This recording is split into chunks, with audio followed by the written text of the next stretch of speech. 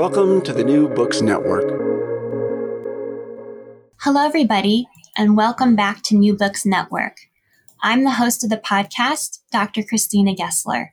Today, we'll be talking to Dr. Jennifer Kobina about her book, Hands Up, Don't Shoot, Why the Protesters in Ferguson and Baltimore Matter and How They Changed America.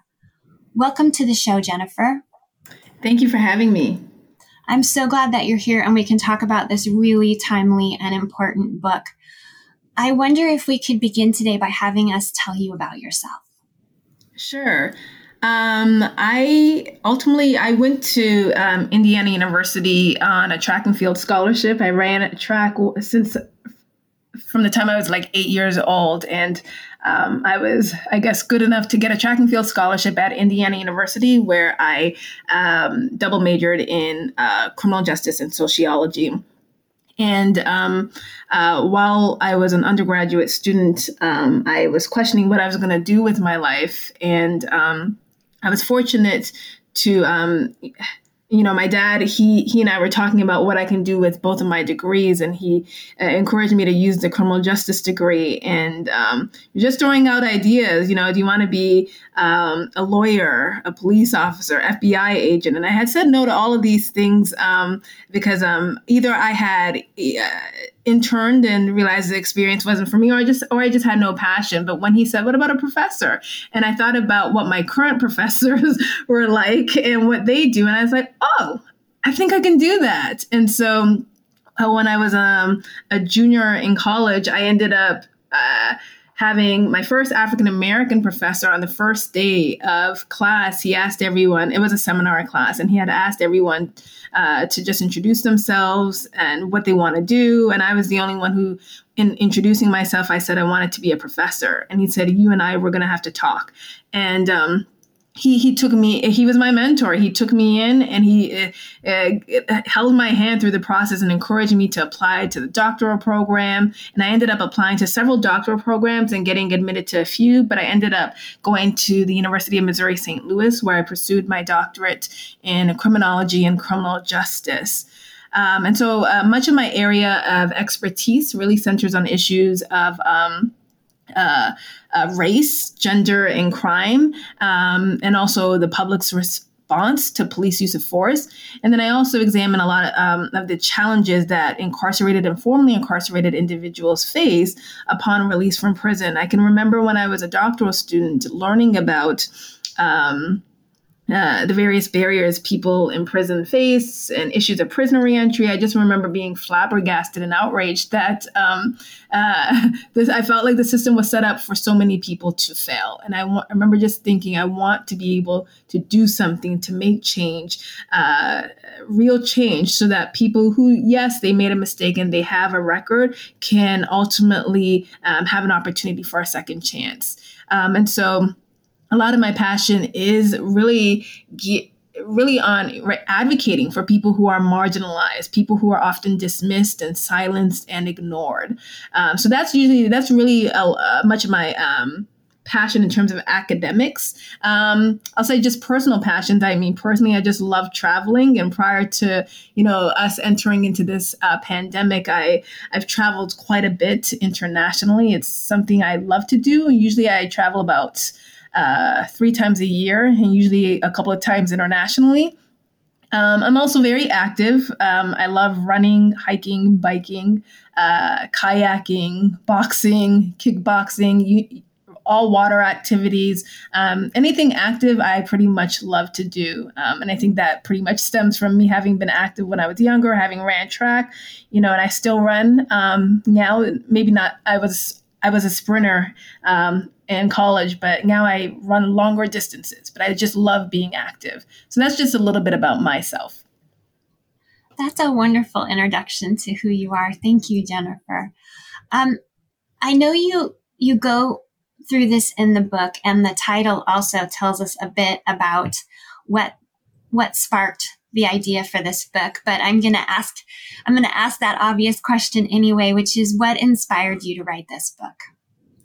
When Michael Brown and Freddie Gray died, like everyone, I was concerned. I was watching on television what was going on. I saw on television and social media the demand from the community for justice to be served, as particularly following Michael Brown's death. And I mentioned in the book that what happened in Ferguson felt pretty personal to me because, I had gone to the University of Missouri St. Louis and I had lived only a couple of minutes away from the city of Ferguson. And so I cared very much about what was happening in Ferguson, given that I had only lived a couple of minutes away from the city, and I had called, St. Louis my home for 5 years while pursuing my doctorate. And so I was fortunate, as all this was happening, within a couple of weeks, a colleague of mine, Victor Rios, he is a sociology professor. He had sent an email to myself and a group of other social justice scholars, critical scholars, basically asking, does anyone want to go to Ferguson and conduct interviews? And we knew we knew history was being made, and we wanted to interview and document the experiences of people who were protesting after Michael Brown's death. And so when he sent that email, I jumped at the chance, and it took a couple of weeks to get approval from my own academic institution, get IRB approval to do the study. And so I ended up going to Ferguson 2 to 3 months after Michael Brown died. And I ended up conducting a total of 100 interviews with protesters and residents of the city of Ferguson. My goal was really to talk to as many people as possible. The goal was to talk to people of all racial, ethnic backgrounds, gender, socioeconomic status. If they were protesting, I wanted to talk to them. But I also wanted the opportunity to talk to people who resided in the city of Ferguson, as I was aware that people may choose not to protest, but because they live in the city, they're certainly being impacted. And so my goal was to hear varying perspectives. I wanted to talk to anyone and everyone who would talk to me, so that I would glean their experiences with the police, and how these experiences shape their perceptions of the police. I wanted to understand how Ferguson, and ultimately I ended up going to Baltimore as well 8 months later following Freddie Gray's death. And that wasn't planned. It happened, and I thought, I got to go, and I got to interview protesters. I got to interview the residents of the city. And so I ultimately was interested in examining how and why Ferguson and Baltimore became these publicized sites for protests against racially biased policing, and also protests against these broader structural inequalities. And so in my book, Hands Up, Don't Shoot, I particularly, I was interested in examining how Ferguson and Baltimore residents understand their experiences with the police, how those experiences shape their attitudes towards the police. I also wanted to know what galvanized the Black Lives Matters movement. And also, I was interested in examining how police tactics during the demonstrations, which was very militarized, how did that affect or influence activists' willingness to engage in future activism efforts. And the sad fact is there's been so many cases in the news that listeners all over the world may be struggling at this moment to remember what the particulars were that led to the riots around Michael Brown's case. Could you please tell us that? So, Michael Brown was walking down the street with his friend, Dorian Johnson, and Darren Wilson, he was a white police officer at the time who had stopped the both of them. And he said he was responding to a call because there was a call and even a video that showed that Michael Brown had stolen cigarillos from a convenience store. And so Darren Wilson said he was responding to the call. And he told both of these young men to get off the street. And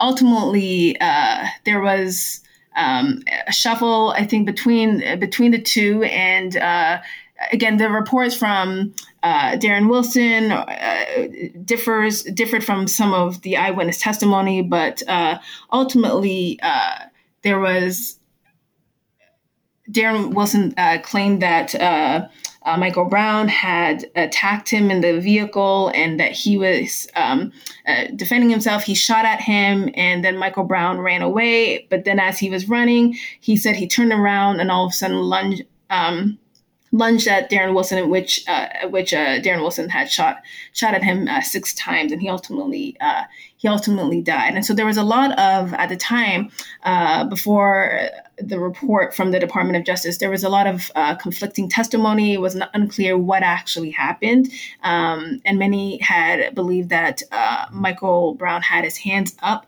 when he was shot. And so hence the rallying cry, "Hands up, don't shoot," which was often stated during protest demonstrations. And yes. Oh, sorry, I was going to say, and that inspired the title as well. Yes, it did. It was definitely the rallying cry throughout protests that took place across the nation. And I'm well aware too, the title is also can be quite controversial with many people. Some folks not agreeing with the title, and others absolutely agreeing. And I decided to go with the title because it was a rallying cry of the people, of protesters. And in the opening part of the book, you talk about when you're deciding to go and you make a call to your own pastor. And yes. My understanding of part of that call was that you had not participated in a protest before.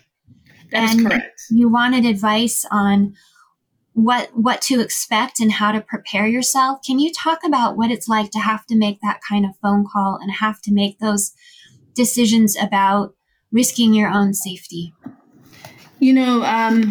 So yes, you're correct. So I had, once I mentioned that I was invited by my colleague Victor Rios to come out and do these interviews, but we also had a phone meeting with all of us on the team, which also included another sociologist who resided in St. Louis and who was on the grounds protesting regularly. And so she had made it clear to us that, and even I was able to see on social media too, it is quite possible we would be arrested, right?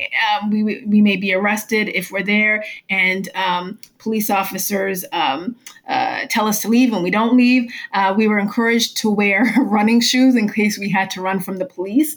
And we also were encouraged to put the number for jail support on our arm in case we're arrested. And the reason why we would need to put the number on our arm is because if we're arrested, we would call that number to seek so that we'd be released. And so with all of this discussion and this phone call, I knew I wanted to go, but I was thinking, is this worth it? Not to mention, if all you do is watch the television and to see what was going on at the time, all you saw was arson, taking place. And so I was starting to question, is this worth it? Is this safe? And so, I had, when I lived in St. Louis for 5 years, I had my church family and my pastor who I trust dearly. And I know he also was in the trenches speaking out about these issues. So I had called him and asked him about his thoughts about this. And he had also told me that, yes, Jennifer, if you go, so I wanted to do the study, but in addition, I wanted to attend. There was a protest that was taking place. It was a national day of protest against police brutality that we were all planning to go to, and I just wanted to get his thoughts. Do you think I should go? Is this going to be safe? And he told me if I go, it's possible that I could be arrested, because at the time, police officers were just arresting a number of protesters.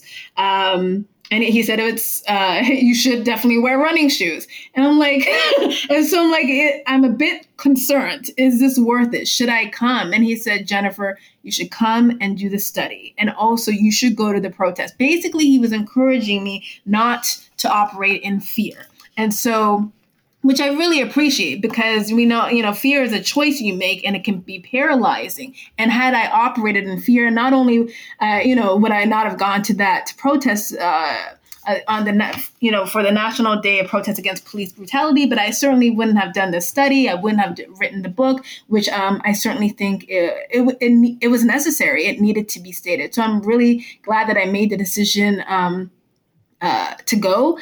And I also really wanted to go to the protest because, for instance, I still could have gone and done the study without going to the protest. But I wanted to go because I knew the activists who I would be speaking to, that they would be there. And so when I'm interviewing them and they're explaining and describing to me what it's like, I want to be able to understand it and envision it. And so I thought it was necessary for me to go. And I am glad I went. But it definitely, it wasn't like I had this opportunity to go and I just jumped at the chance. There was certainly a lot of, there was weighing, the pros and the cons to doing all of this.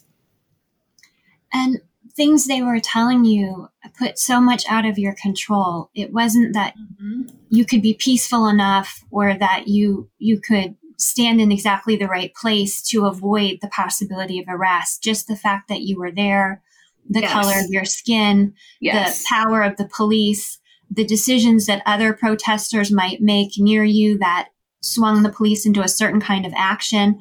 There was so much that was completely outside your control as a peaceful protester who was going there for this really important purpose. Absolutely. And that was my concern, right? I had no intentions of going to the protest and doing anything but peacefully protest, peacefully demonstrate, but I was also well aware that the fact, because I am a Black woman, I would be concerned as the quote unquote like enemy because I'm there at the protest, and so for instance, at the protest, there's a line of police officers in their riot gear, right? So even if I had wanted to go across the street and just kind of like be with the police and just go across the street to whether it's to engage in conversation, it was very clear. You do not cross the street to go near the police. You will be seen as a threat. It was unsaid, but it was so clear.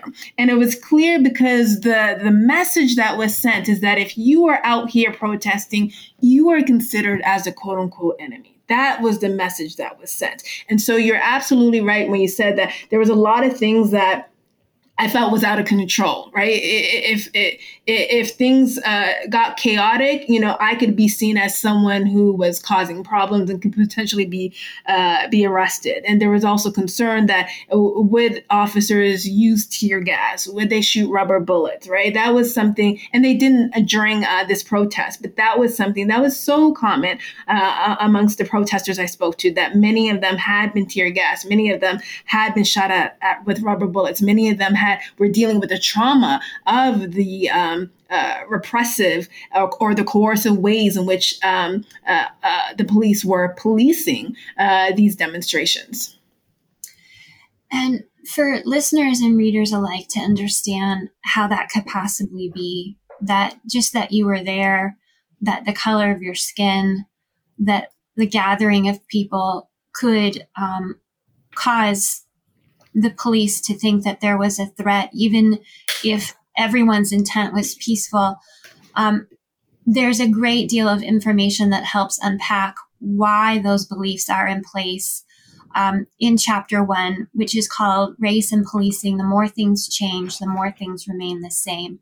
And in that chapter, you take us through really where the police system originated and how it evolved through slave codes, slave patrols, Black codes, Jim Crow laws. Yes. And that we've always had this form of racial oppression. It has merely changed forms. Can you briefly explain that for us? Sure. The relationship between Black people and law enforcement really has been contentious throughout American history. This dates back 401 years ago when slave traders kidnapped and they enslaved millions of Africans and they shipped them across the Atlantic like cattle. This country was founded on a system of slavery, and violence was a daily part of being a slave. Black people, they endured horrendous conditions, and they were subject to physical, sexual, verbal, emotional, and psychological abuse. We all know that this country was founded on a system of slavery, but what most people don't know is that slave patrols were among the first state-sponsored police force that actually controlled the slave population. Slave patrols were responsible for catching, beating, and returning escaped slaves. They were authorized to enter slaves' home with impunity to ensure that slaves were not carrying any weapons or conducting meetings or even learning to read or write. And so essentially, slave patrollers were given a free hand to really control and dominate the slave population by restricting them to certain places and monitoring their behavior. And this legal behavior sustained slavery, segregation, and discrimination for most of this nation's history. And it's also set a pattern for police behavior towards Black communities that has persisted to this day. I will say, too, that even when slavery was abolished, there were states that relied on the legal system and the prison system to really create policies in order to maintain racial subordination. For example, Black codes were established, which created new offenses for certain behaviors, such as loitering and vagrancy. And anyone found in violation of these laws would be punishable by fines, imprisonment, or even forced labor for up to 1 year. Even though slavery was abolished, these laws were discriminatory in nature because they were applied selectively to Blacks in an attempt, again, to restrict their freedom and force them to work based upon cheap labor or debt. And when Black codes were overturned, Southern states, they pursued racial segregation in an attempt to ensure white supremacy. And this led to the proliferation of Jim Crow, which it refers to various state laws that established different rules for Blacks and whites. And so it ultimately regulated the nature of interracial social contact. And so throughout all of this, police were responsible for upholding and enforcing racially discriminatory laws. And we continue to see such acts of racial subordination taking place now via mass incarceration, where we know that a disproportionate number of Black and brown people are incarcerated. And so ultimately, from slave patrols and slave codes to Black codes and Jim Crow laws, and also now with mass incarceration, racially biased legislation has been enforced for several centuries.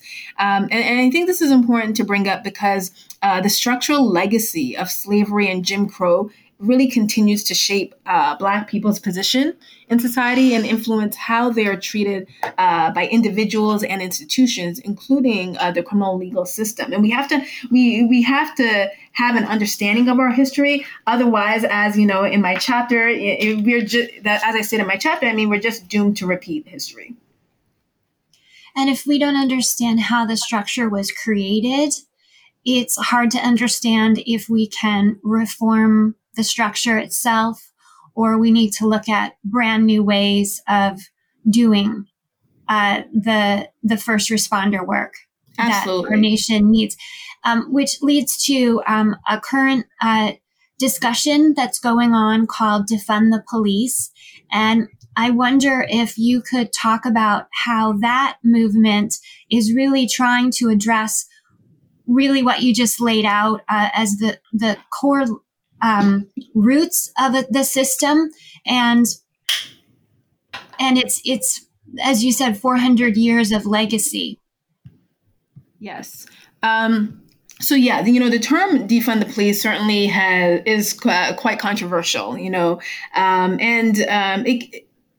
It depends how you define it, right? Because this definition can exist on a continuum. So on the one hand, when people say defund the police, they may be referring to completely abolishing or dismantling the police department. On the other hand, it can mean reallocating resources away from the police department to human-centered services. The reason why there are many who are calling for defunding the police is because, we've tried reform for many years, but things remain the same. We've tried to figure out various ways to train the police, from implicit bias training to diversity training to cultural sensitivity training to de-escalation training, right? It is this type of training that we often go to when calls for this type of training is what we often go to when we see tragic events taking place, when we see Black individuals dying at the hands of the police. But the issue is still things remain the same. More than 1,000 men, women, and children are killed each year by the police, and thousands more are brutalized and abused. And so defunding the police, it's a way to stop pouring resources into a system that does not make all people safe. The United States spends $100 billion each year on policing. That's $100 billion, and another $80 billion on incarceration. And so calls to defund the police, most people who are calling to defund the police, what they are calling for is moving taxpayer dollars away from harmful police practices to human-centered services that work to keep communities safe and help them thrive. So, for instance, this would include investing in education, healthcare, housing, and employed opportunities.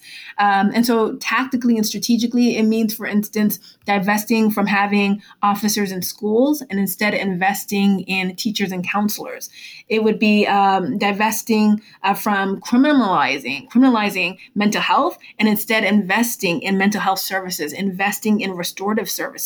It would mean divesting from having military weapons that are used against civilians and instead investing in community-led harm reduction programs that are led by the community.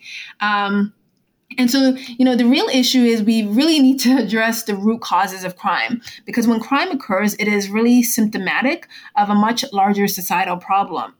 So in areas where there are high rates of crime, unsurprisingly, we also see high rates of unemployment, high rates of underemployment. We see high rates of poverty, and we see a great deal of homelessness. We also see poor quality schools and lack of resources.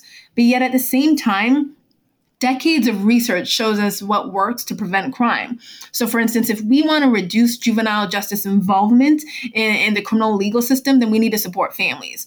We know that if we want to reduce homelessness, then we need to provide affordable housing.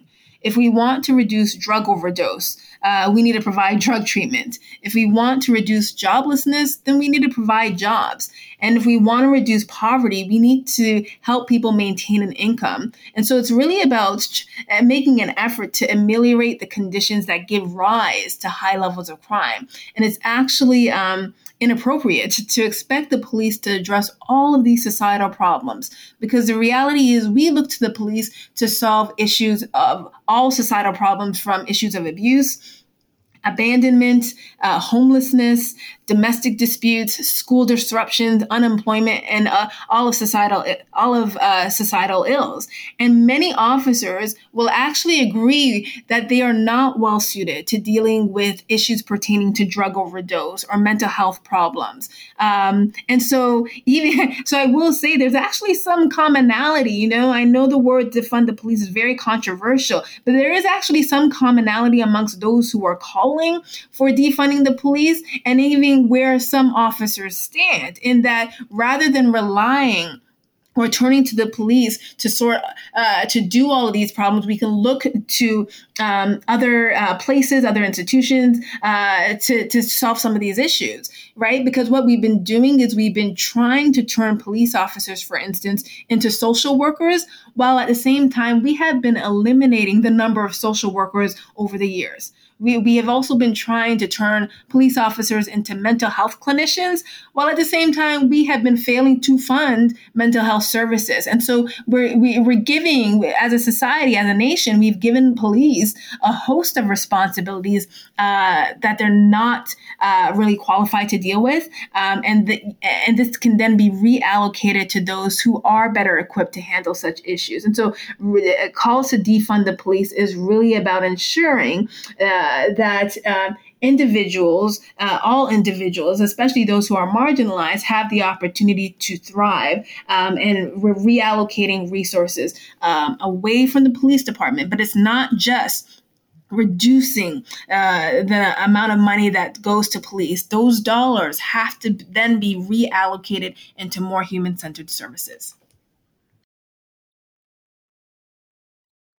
And one of the really striking things you present from your research in talking to so many people when you were doing your field research and meeting the people who had been out protesting and who agreed to take part in this study was that white respondents and Black respondents had completely different experiences with their own police calls, whether it was that they had voluntarily requested police help or they had been part of a routine traffic stop for an expired tag or blowing a stop sign, just basic human things that we all do. We're good people and we can all not see that stop sign, or we can all forget to put our sticker on our license plate showing that our registration is current. And that they had really disparate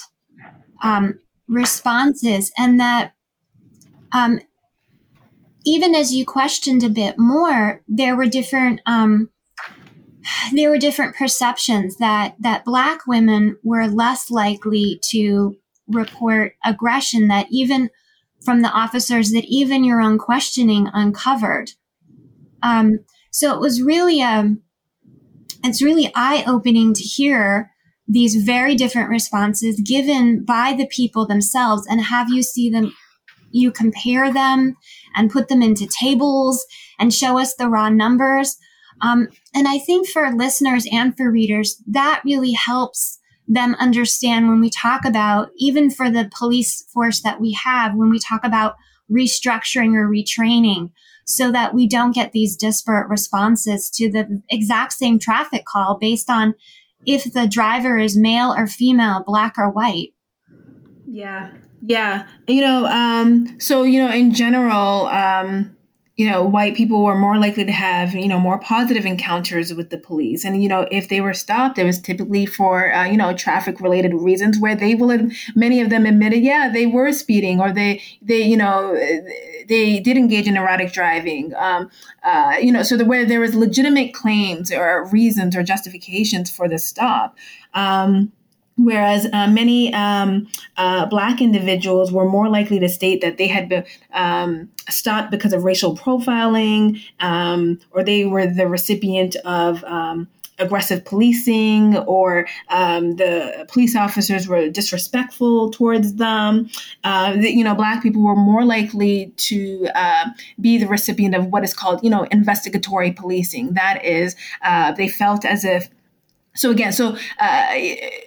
As I mentioned, common reasons for being stopped is, traffic-related reasons for either speeding or erratic driving, or having like faulty headlights or taillights. But investigatory policing or extra legal reasons for being stopped are shaped by factors such as race and ethnicity, gender, or even personal characteristics such as one's clothing or hairstyle, or even whether or not one has tattoos.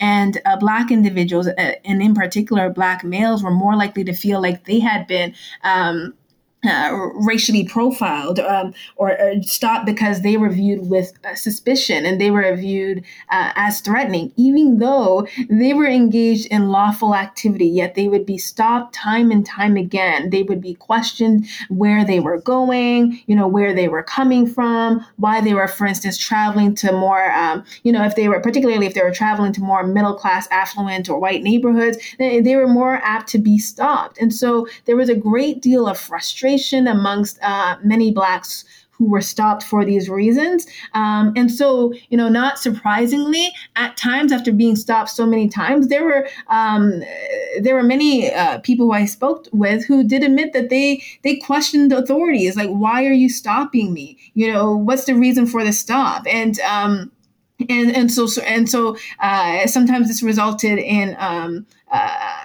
conflict between the officer and the respondent, and particularly there were times when some may defy officers' commands because they want to arrest them even though they haven't done anything wrong. So there was a lot of frustration with that, and again, not surprisingly, Black individuals were more likely to report all of these negative interactions with the police, and it's really, it falls into that stereotype where in general, Blacks are viewed as suspicious, as threatening, and as quote unquote criminal simply because they're Black individuals. And you talk about that. You say racial prejudice pervades American society and police are no exception. One of the most prevailing stereotypes is the association of Blackness with criminality or dangerousness. And that's really played out in the stops, because while people are stopped for the same sets of things, it's what happens next that's remarkably different. So when the white respondent said, officer, can you tell me why you pulled me over? They not only tell them, they let them off with a warning in a number of cases. Or yes. The white respondents say, well, the officer was right. He was polite, but I was in the wrong. He was right. For the Black respondents, they were seldom told why they were pulled over, or asking questions led to an escalation that they didn't intend. They wanted to know what was going on. And the officers took that as disrespect, questioning authority, and then made the leap to this could be an aggressive response from this driver. Right. And so that's the reason why many Blacks in the study, they expressed frustration and anger and even resentment at the indignities that they experienced at the hands of the police, all in the name of public safety, right? All of this is in the name of public safety. And they realize that they are viewed as the threat to other individuals, other white people. And so it was particularly, amongst, when I'm talking to folks, it was incredibly frustrating, again, when they were engaged in lawful behavior, when they were going about their day-to-day tasks, and yet all of a sudden stopped and questioned because they were viewed as a threat. And this was something that it just was not the experience of white individuals. And you talk about in the book that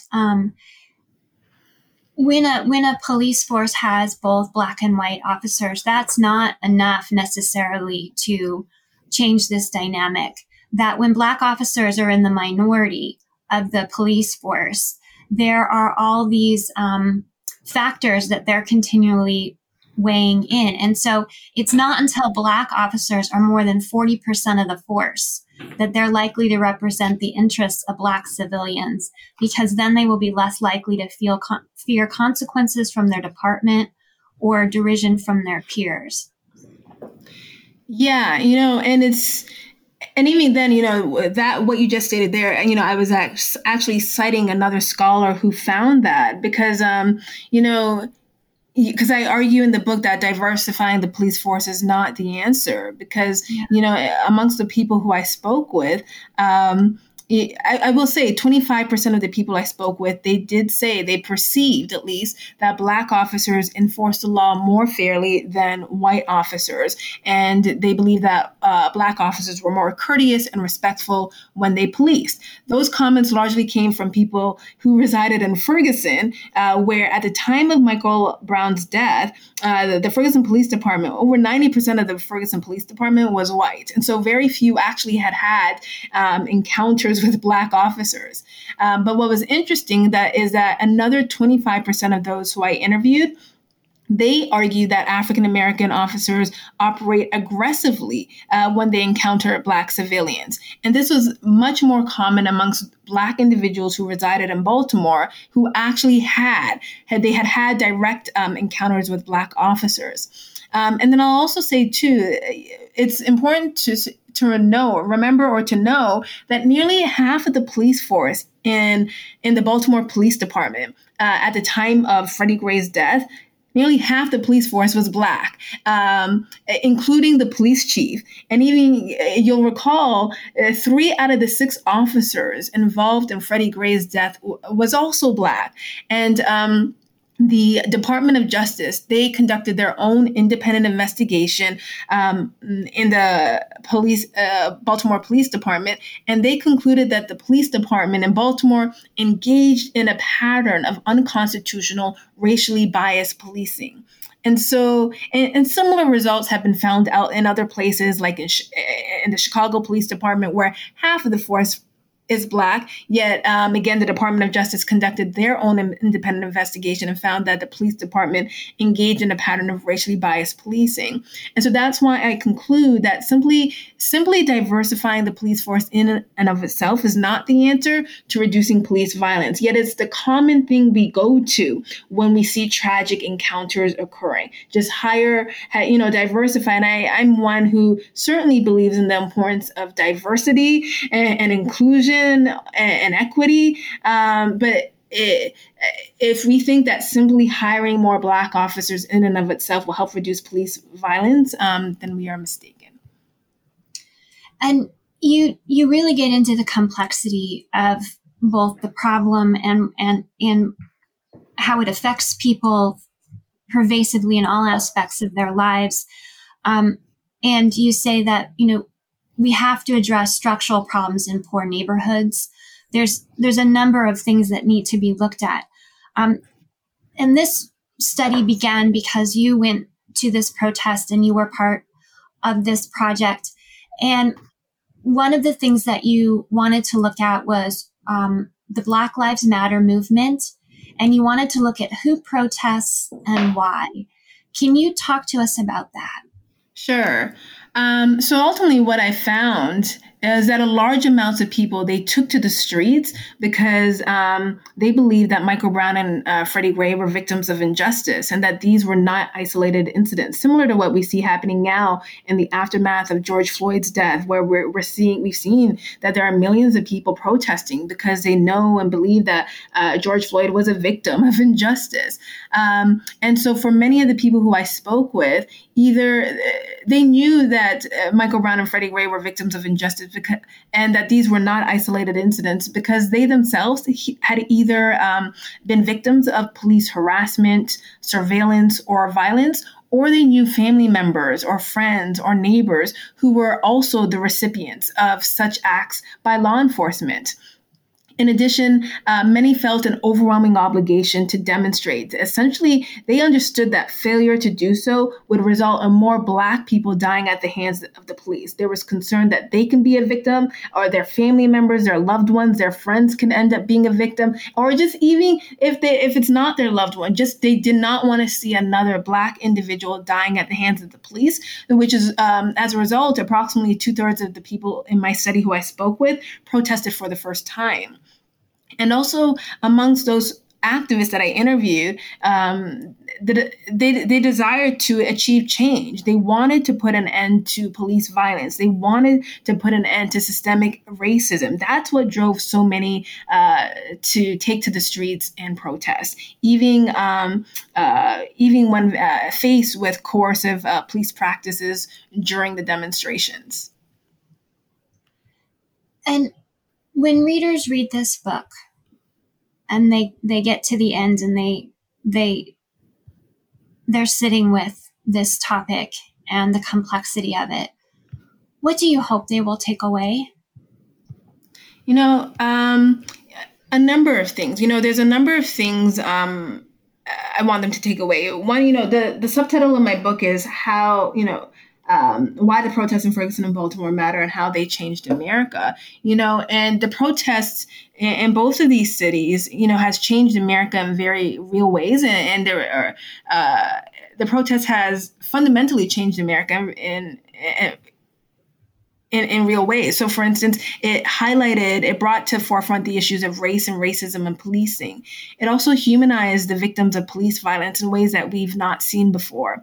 It also exposed widespread monetized abuse of poor minorities by entire local criminal justice systems. So one of the things that the protests did, at least in Ferguson, the volume of protests resulted in the Department of Justice conducting their own investigation, where they actually found that the police and the courts, they strategically targeted Black people for arrests and fines to add millions of dollars into the city coffers. It was interesting because that was something that so many people kept telling me when I was interviewing them, the number of times they would be stopped and fined for traffic-related reasons, and as they go from one jurisdiction to another, it was so frustrating. And then the inability to pay results in a warrant for their arrest. And when the Department of Justice actually showed that they reported the presence of police corruption and even court corruption taking place,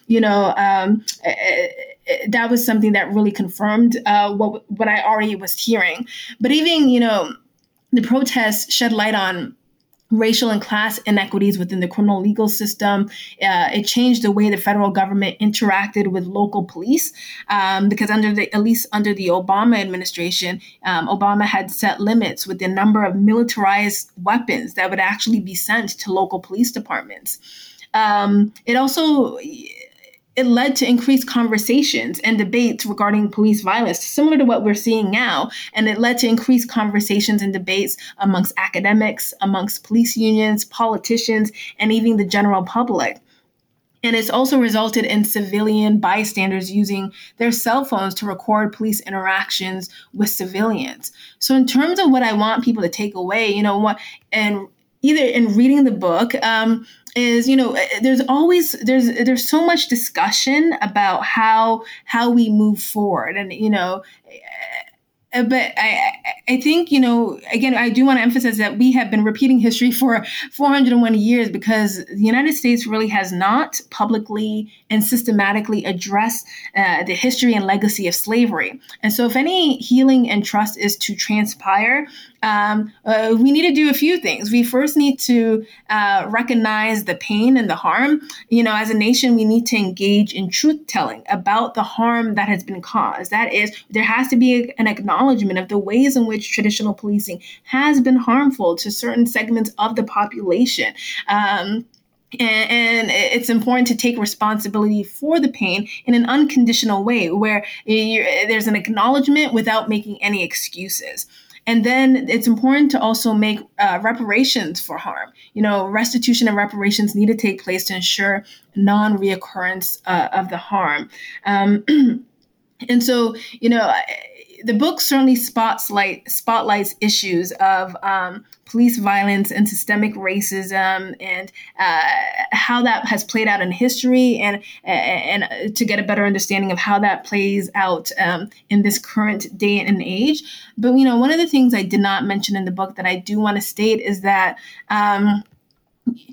as I talk about the need to recognize the harm and take responsibility for the harm and then make reparations for the harm, I do want to say that the United States is not the only country that has a violent history. It's not the only country that is unique in its sins. If we look in history, we know that apartheid, for instance, took place in South Africa. The genocide took place in Rwanda, and the Holocaust, it took place in Germany. But there has been a commitment to truth and reconciliation in South Africa.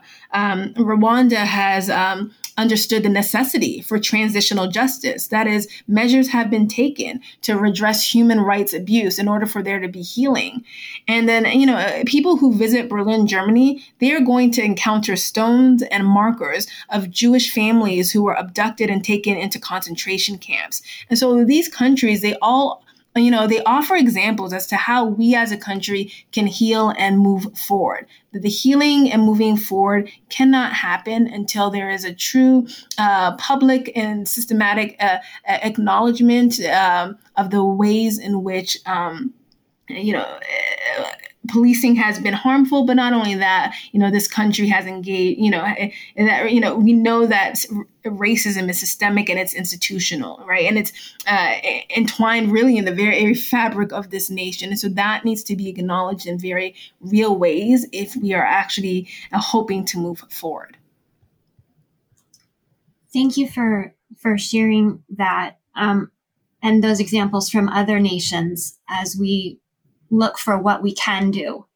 It's important to remember that other countries have addressed atrocities, yes, as an ongoing dialogue and an ongoing path of healing forward. It's not a one and done. We'll build a memorial and everybody will feel better. It's a long process. In the time that we have left, would you like to tell us what you're working on now? Sure. There's a couple of projects that I'm working on. One project that I'm working on with colleagues is we're examining how neighborhoods systematically impact one's decision-making process regarding the use of violence, particularly among young people. And so, what we're doing is we'll be interviewing folks in Lansing, Michigan, who reside in neighborhoods that have concentrated disadvantage and violence, and we're interested in really trying to understand the factors that may lead some youth to make the decision to engage in violence, as well as looking at how some youth make the decision to avoid violence. And so that's just one study that we just started. That I'm a part of, that we just started. But there's also another study that I recently started, and I'm also really quite excited about, is that, it's the March on Washington project. On August 28th, there was the March on Washington, and thousands of people went to march to fight and stand up against racial injustice and police violence. And I also went, and it was an amazing experience. And so I'm interested in talking to protesters to understand how the death of George Floyd, Breonna Taylor, and others have impacted their decision to participate in the March on Washington, and to also understand their experiences with the police, and then also their perceptions of how what needs to be done in order to move forward. So we're currently examining what motivated people to protest and take part in this historic March on Washington, even given the risks of COVID-19, right? Even amid a pandemic, right? We see thousands of people were willing to essentially risk their lives, right, by going and taking part in the protest. And so what is it that drove them to take part in the protest, even given that we are amid a pandemic that disproportionately is killing Black and brown people? And so I'm actually currently interviewing folks. I have a research team where we're interviewing people who went to the march, and we're interviewing them virtually, either virtually or via phone. And certainly if there's anyone who did happen to go to the march, certainly I would encourage people to reach out to me, because we want to get people's perspectives and understand their experiences at the march, as well as their experiences with the police. And then we're also paying people for taking part in this interview. Sounds like a really important study, and I look forward to having you come back and tell us about the results. And I also hope this podcast will amplify that message so that many more people will be able to get in touch with you, and you'll have a wonderful sample for your study. Yes, thank you. Thank you so much for being on the show today, Dr. Jennifer Kobina, and telling us about your book, Hands Up, Don't Shoot: Why the Protests in Ferguson and Baltimore Matter and How They Changed America. You've been listening to New Books Network. I'm Dr. Christina Gessler. Please join us again.